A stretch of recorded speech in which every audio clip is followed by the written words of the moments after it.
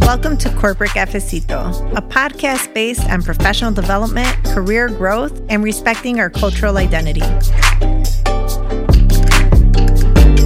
Welcome back to Corporate Cafecito. Soy Nayeli Suarez Guest, and today joining me is Omar Sánchez. Welcome back. Hey, woohoo. Hi, everybody. So if you recall, Omar was on here last time. His episode is actually one of our most downloaded still, which is how to build a culture. Wow. And we talked about Omar's barbershop, which he started, in 2000? 2002. Mm-hmm. Still open, right? It's still open. I sold it in 2020, and I still go back to it because it's like my home. I sold it to a buddy of mine, and we're such good friends. I kind of still oversee it for him to a certain degree. I'm able to cut hair there for free for the rest of my life, so long as it's open. That's in the contract. God bless him. He's the one who actually put that in there. And I help run it because it was such a natural thing for me when I go in there. I feel like it's my baby still, and I treat it as such. So when I still see stuff that I don't like, I'm going to fix it. But yeah, we're still there. Shameless plug, 6054 West Fullerton. Anytime you guys, Monday through Sunday now, he's got every chair filled, and it's busy. It's getting busy again because it's getting warmer, right? Yeah, so you got to get lined up before the weekend. Right. Yeah, I was like, okay, go in on a Monday or Tuesday because on the weekends, forget it. It gets packed. So, Omar, that was the first business you opened, right? Mm-hmm. And how old were you then? I was 23. 23. Yeah, I was 23 years old when I opened up that business, and it was scary, but at the same time, I purchased it off the guy I opened it with. So we opened his name was Mike, a gentleman that when I started working at his barbershop, I was still getting my license. My actual goal was to go and work downtown in a downtown salon. So I did learn how to cut women's hair, how to color women's hair, because that's truly where the real money is. But believe it or not, barbering has come a long way. And men are starting to want to become more pampered, just like the ladies. And it's just almost like a mixture of the two now. So it's come a long way. They've expanded their services, so there's money to be made there as well. But we basically continue to grow there. We're at a maximum 16 chairs, and every chair is full. The guy's about to add another one. And, everyone's going to need a haircut. That's the beauty of the industry, that everyone's going to need a haircut. Everyone needs a haircut. And I don't think robots will be able to do that. Not yet. Not yet. We've been talking about it for a long time. I'm fearful. Like, what if it malfunctions? What was the flow? The flow bead. The things are great. Like, I have so many memes on that, Well, I think that what we have through your barbershop is an experience. Mm-hmm. So I'm not surprised that it's becoming more experiential, because if you think about like what women get out of a salon, we get to go there. We were joking earlier about how it's like therapy. Right. You talk to someone and you leave there looking good, feeling like a little lighter. Yeah.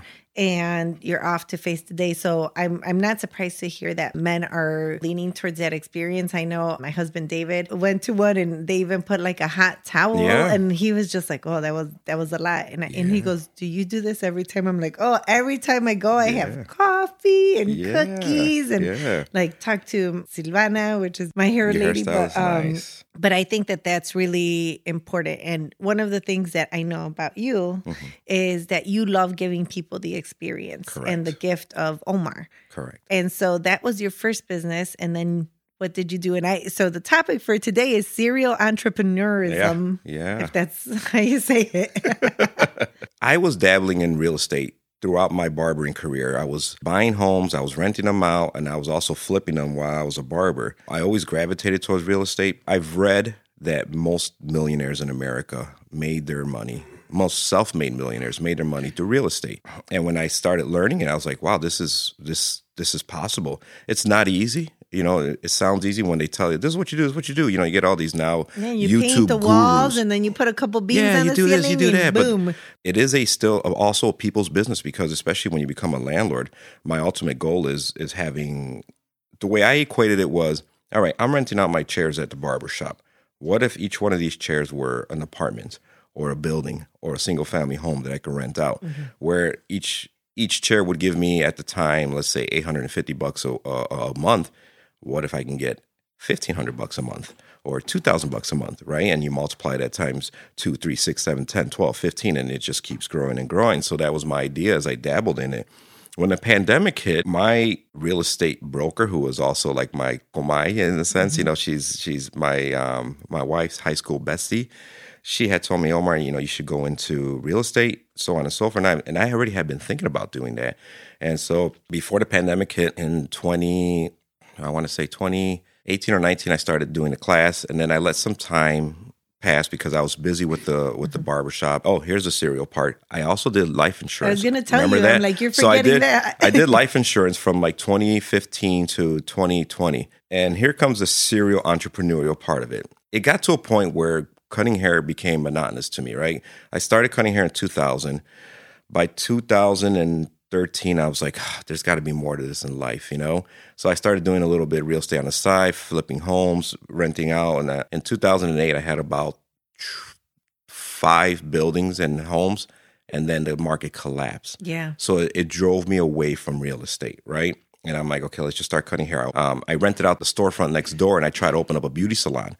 I remember the beauty that. salon didn't work because it was a different dynamic. I was accustomed to dealing with barbers, but now you bring in beauticians or stylists. Titles matter nowadays, right? So it was a different animal. Well, this is a true story. Every beautician or every stylist that I brought in ended up hooking up with the barber, and they all had kids. I kid you not. Oh my God. There are about 8 kids that were born because of Final Cuts. I am not lying to you, So fast forward a little, and I decided to just put more barbers in there, and then I dabbled in life insurance first. And then that didn't work out. I also dabbled in chauffeuring. This is weird. This is a little bit that nobody knows about me, yeah, right? I was like, I don't know this part so about what you. happened, I had clients. So without a doubt, barbering, you get every walk of life. So when someone sits in a chair, after years, you get really comfortable with them. They tell you what they do. So it always gauged my interest. I had a couple of taxi drivers that became chauffeurs, and they were explaining the numbers. And I'm a numbers guy, right? You tell me numbers, I get intrigued. So I decided to do chauffeuring for like a year and a half just to see, because the idea was to buy a fleet of cars and, have chauffeurs work for me, and I just get that residual. So I'm always constantly trying to work that angle, right? I ended up in the insurance agency. It didn't work out. So I still always had, thank God, I always had the barbershop, right? I dabbled in life insurance, and I got into what was a multi-level marketing company. And I honestly, not a knock on those things. They're great if that's for you, but it wasn't for me. Life insurance wasn't what I really like to do, but I kept my license because I learned a lot about it. And I did notice that a lot of people, everyone needs it. I'm just going to flat out say it. Everyone should have life insurance. We have it. I mean, we're going, everyone meets the maker at one point, So after the life insurance wasn't me, I went straight, I kept doing the barbering thing. From like 2018 to 2020, I refocused. And that's when the whole real estate idea came up, talking with my managing broker now, / Michael Mai. And I went for it. So I ended up getting licensed February of 2020. And what happens in March of 2020? COVID hits, right? Which was good because it gave me the opportunity to study and learn things about real estate. A lot of people learned a lot of things during that COVID, right? That COVID period where we were shut down. When we reopened the barbershop, like some 15 or 16 weeks later, those riots happened. Yeah. That was the summer of 2020 when the riots started in downtown, and then that was on a Saturday.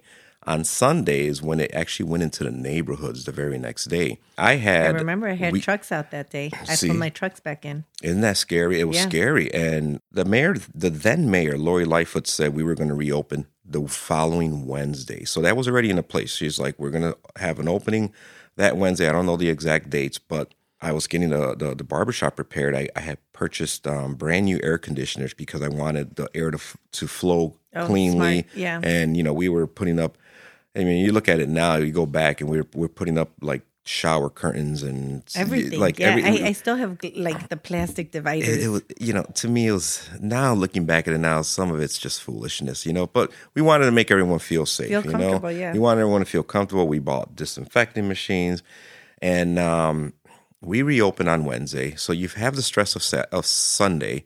I have these HVAC guys putting in air conditioning, and I'm literally seeing these cars racing towards the Brickyard Mall, and it's cars full of young people, guys and girls, just young people, and they're up to no good. So I'm nervous. Barbers are like, we're in a group chat. Should we go stand out in front of the barber shop? I'm like, no. I got insurance. Stay home. Stay with your families. Don't worry about it. Whatever happens. We'll deal with it. Why don't we talk about that a little bit? Because I think as an entrepreneur, right, it's very, when people think about being an entrepreneur, they think, oh, you're your own boss. You set your own schedule. Must be nice. Like we're the people having lunch on a Tuesday in jeans. And that must be nice. Yeah. And you really have to worry about every aspect. Like look at everything you just said right there. We're preparing for COVID. Mm-hmm. You have the HVAC people. You got shower curtains. You got disinfectant. You have riots happening outside. Mm-hmm. You've closed down for 15, 16 weeks. Mm-hmm. Your barbers aren't making money, but we're also scared to come back in. And as an entrepreneur, it's not like we could go to the CEO and be like, hey, you know what? It's really bad out there. It's like, you're it. Yeah. You have to make all the decisions. You have to be the one that's thinking of every little thing that's going to happen. If a water pipe bursts, if this happens, if they bust a window, having your insurance, making sure you're covered, taking care of your team, deciding that we tried to do a beauty salon and it didn't work. Right. And so, all those things are what happens when you are an entrepreneur. Mm-hmm. And it's one of those things where, now that you say, oh, I quit. I quit, I'm done. But you don't think about it. Right. I have been put in a position, and kind of along the lines of everything that you just said, when I thrusted myself into being my own boss, my driving force behind it was I started working at the age of 15, and I just did what my Why'd mom. you wait so long? I know, right? What took you so long, right? Yeah. My mom and dad were factory workers. Yeah, with my parents, with your they parents. worked together. Yeah. They gave each other rights to work. So they're factory workers, and they came from the motherlands. Mm-hmm. All they knew was work hard, go to school, mijo. Mijo, go to school. Make sure you stay in school, stay in school, and that's all they harped on. And then they're like, because you don't want to work as hard as we do. I stand 15 hours a day. I stand, and I saw it in them. I saw how it wore it down. But I learned from their hard work whenever I did my job from the age of 15 until 22, I did it at my best ability. One thing that I did notice was doing it for others and others above me getting the kudos or that nerve me. I'm like, I did that, and I'm like, no, I'm going to do this for myself. So, you get into that and you're thinking, heck, just exactly everything it's going to be awesome. I could do whatever I want. I don't have a boss anymore. It's not that, especially when you start having to realize you have hungry people that you got to take care of. And like you said, now you're at this point, responsible for them. I'm responsible for it. And it was nerve-wracking. Like even from the beginning of the shutdown, throughout the shutdown, knowing that none of my barbers had the ability to make money was really tough. And I was searching the internet left and right, trying to figure out how can I get them some type of monetary help. Mm-hmm. Because to be honest with you, the way a barbershop is set up nowadays, the majority of them, they're all independent contractors. They actually pay me to rent a chair to make money. So if they didn't save money, well, that's not my responsibility when you really, if we're cold-hearted people. Yeah, but if you know Omar, you know that one of the barbers had a fire in his house. Correct, yes. And we all chipped in. Yeah, we came together as a group, and he had a fire, and I put it out there. We put a GoFundMe. I didn't expect a GoFundMe. I think I put like $2,000 just to help them.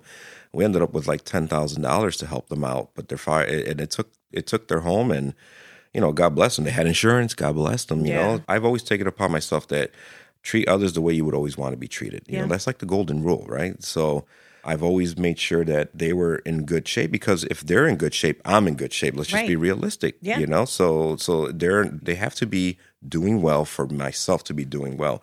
And that's not a selfish statement. It's, to me, it's what we're supposed to do. If we have the responsibility to take care of something, we got to do our best at it. And so when the barbershop reopened, by the time the barbershop reopened, with all that happening and all those 15 weeks of stress, I'll never forget how hard that week was.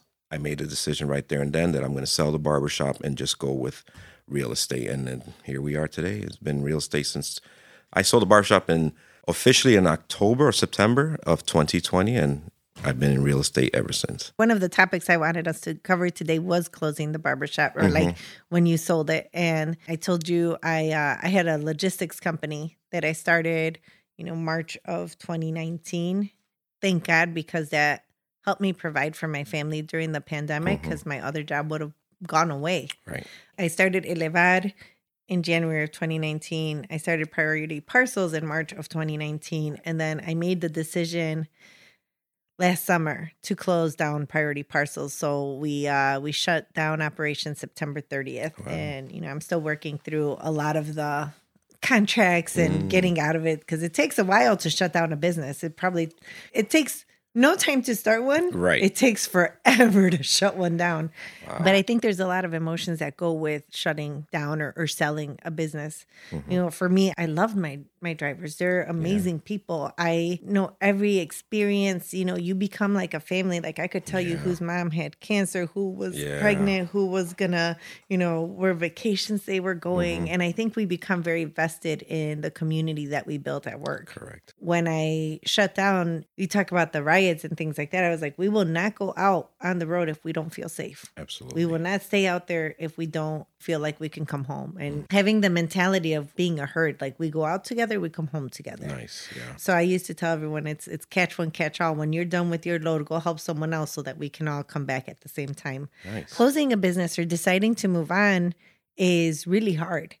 Especially when you think about that was your bread and butter for 20 years. Easily. Yeah. And it was that comfort of going back there that that you could try other things and fail. Correct. Because you have this as a safety blanket, right? Correct. And then, when it's taken away from you, and it was one of those things where I wanted to rip it off like a Band-Aid. Yeah. Because I did have that comfort zone throughout that 20 years. So I could dabble and stuff like that. So now I put myself in a position, or I put myself in real estate without that safety net. So it's sink or swim. So if I don't perform, it's a wrap, right? I have to figure it out. I have to go with it, And if anyone knows anything about real estate, the last year and a half was really rough. Once they raised the rates, things went down. There were agents dropping out like left and right. At one point, at the height of 2021, which was the next boom that happened, there were about 1.3 million licensed agents. By the middle of last year, they said about 60,000 of them just called it quits. They completely called it quits. Now, the average agent prior to all of this, let's just say the average agent for the last 10 years sold about 7 homes per year. That's averaged out. Last year, 49% of agents sold 1 home. 49% of agents sold 1 home. Now, most of them are part-timers, to be honest with you, but like I'm full-time. This is my gig. This is all I do. So when I saw that number, I was like, whoa, I feel a lot better because I didn't meet my goal that I wanted to. It was really rough. Nobody was buying. Nobody was selling. It's the year of home improvement. I mean, look at the Home Depot stock. It went like up. It went up. Yeah. So people decided to stay where they're at. They have equity and they're staying put. Last year I had a lot of, I'm going to wait till the rates go down. I'm going to wait. That's all I kept hearing is I'm going to wait. And sure enough, I've been calling those people, hey, it's next year. It's next year. So you have to adapt. You have to move. You have to get these people to get back up. Now, without that safety net, you have to do what you got to do. So how'd you do that? How'd you stay flexible and I'll apply this for like all your businesses when times go down, when people aren't participating in what you're selling, like how do you stay flexible or what did you try? So, I still cut hair and that the guys I cut hair now, it's twofold. One is for my sanity. Like it's my therapy. without that, I would probably need some type of professional help, right? But the other part of it is it's nice little spending cash here and there, and they pay well. My guys pay well for my time. And, I only allot it for one day out of the week. I just want to make sure I'm concentrating more on real estate. But without that, you have to adjust. Like I've been making coffee at home. I make my meals at home. When things are good, you don't realize how much money you spend out there. How good it is. The subscriptions. Yeah. I had subscription. I didn't even know. Like when I cleaned up subscriptions, I realized I was spending $250, close to $250 a month for stuff I didn't know. We cancel internet. And now we have all these other ones. And I'm like, we're not saving money. You're not, because then... now we're buying everything a la carte. What's the cable? Cable was That's what Yeah, cable went up to like... Yeah. So, but the a la carte stuff, right? And you start saying, wait a minute, I'm actually paying almost the same. But that's, we're actually about to cancel Netflix because I don't see anything.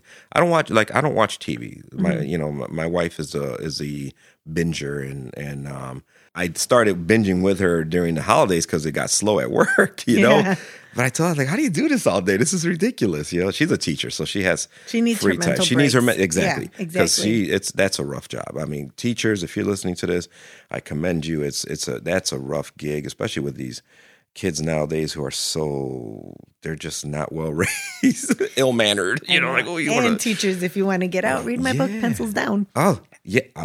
Good. I'm gonna check it out. But yeah, that's so it's rough. It is rough when you don't have that safety net and you just got to make it happen. At the end of the day, you can't don't sit there and wallow in misery. Don't a lot of times we're saboteurs. Yeah, that's the reality. Yeah. We're self-saboteurs. I was listening to a TED talk where the guy was talking about how without even knowing that we're easily programmed, but we're wired to be in our comfort zone. Mm-hmm. And it's getting out of that comfort zone that stops us. That's the self-sabotage. So you can't sit there and just keep crying about stuff, Make things happen, and that's what you got to go out there and do.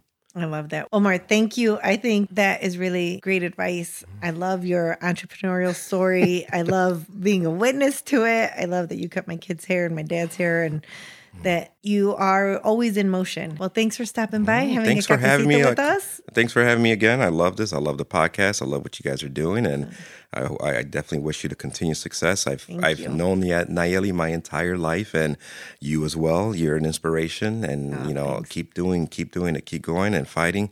I love to see Latinas, especially being out there, and you're paving a way without. We gotta use our voice. Amen to that. Amen to that. Thank you. All right, we'll see you next time on Corporate Cafecito.